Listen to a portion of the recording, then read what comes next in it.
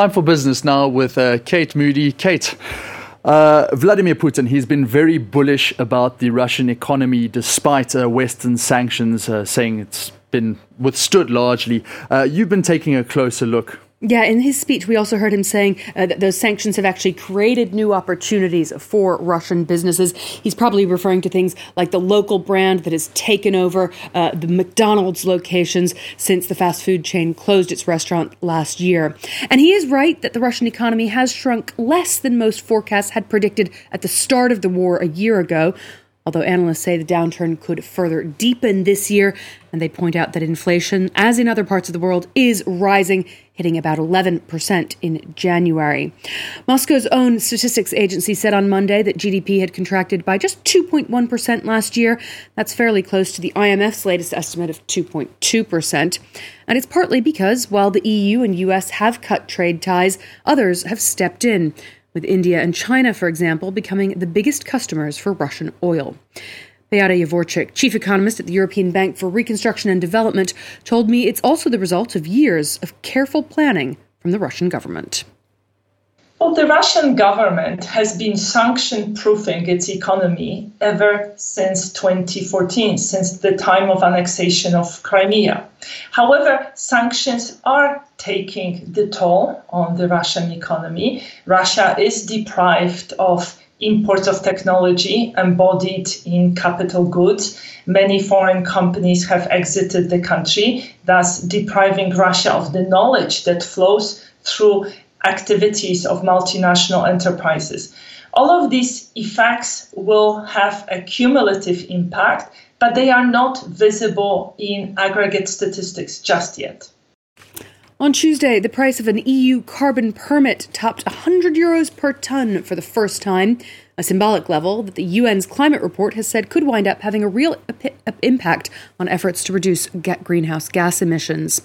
The EU's program, which was launched in 2005, covers about 40% of the bloc's emissions. Concretely, that means that some 10,000 manufacturers, power plants and airlines have to pay for the amount of carbon that they emit. EU lawmakers have recently approved rules to make the system even tougher and more expensive. The idea is that the more it costs to pollute, the more likely businesses are to invest in more sustainable or greener technology, as the EU races to cut net emissions by 55% by the year 2030. Let's check in on the day's trading action now. Pretty steep sell-off on Wall Street.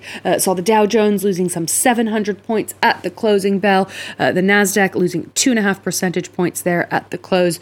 Shares of Home Depot were the worst performing. They dropped 7%.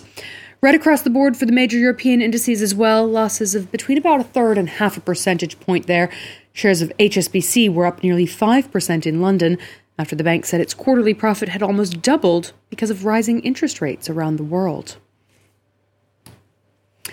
Sri Lanka's cabinet has approved the repayment of some $2.6 billion worth of international debt in the first half of this year. The island has been struggling with its worst financial crisis in 7 decades, sparked by a dire shortage of foreign currency reserves. That drove the government to suspend debt repayments last April. The International Monetary Fund agreed to a bailout in September, but the terms include painful measures, as Brian Quinn explains. This bakery in Colombo is at half staff and half sales. Prices, meanwhile, have been doubled as the cost of doing business has skyrocketed amid inflation and rising energy bills. After paying salaries, loans and leasing fees, our profit is very small. We're only keeping the business going because we've been doing it for more than 25 years. Last week, the Sri Lankan government announced a 66% increase in the price of electricity after already raising rates by 75% last year. The latest move comes amid ongoing negotiations with the International Monetary Fund over a $2.9 billion bailout, the government seeking to prop up its finances in a bid to seal the deal. We agreed with the IMF that as of January 1st, no government institution can receive money from the Treasury. This includes the Electricity Board and the Oil Corporation. Sri Lanka is in the midst of its worst financial crisis in 70 years, triggered by a severe shortage of foreign currency reserves. Its citizens are already struggling. Annual inflation topped 53% in January. The country owes some $51 billion to foreign creditors, $28 billion of which is due by 2027. Its largest bilateral debt holder is China. The IMF is seeking agreement from Beijing to restructure its Sri Lankan debt to make repayment more sustainable before finalizing the bailout. The U.S. Supreme Court is set to begin hearing arguments on two cases which could have huge implications for internet giants like Google and Twitter. At stake is a piece of legislation known as Section 230, which protects firms from liability over content that's created by its users.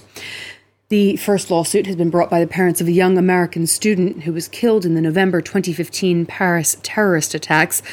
They allege that YouTube, which is owned by Google's parent company Alphabet, failed to take down terrorist videos and that its algorithm even recommended those videos to some users. Industry groups say tech companies are now walking a fine line when it comes to content moderation. If we ratchet up liability rules, you get two potential results. One is that services over-moderate, over-filter, over-sanitize their content. And the other is that they throw up their hands and abdicate responsibility. Potentially huge ramifications there, Jean-Emile, not just for Silicon Valley, but for tech users around the world. Absolutely, Kate. Well, thanks very much. That's Kate Moody with The Business.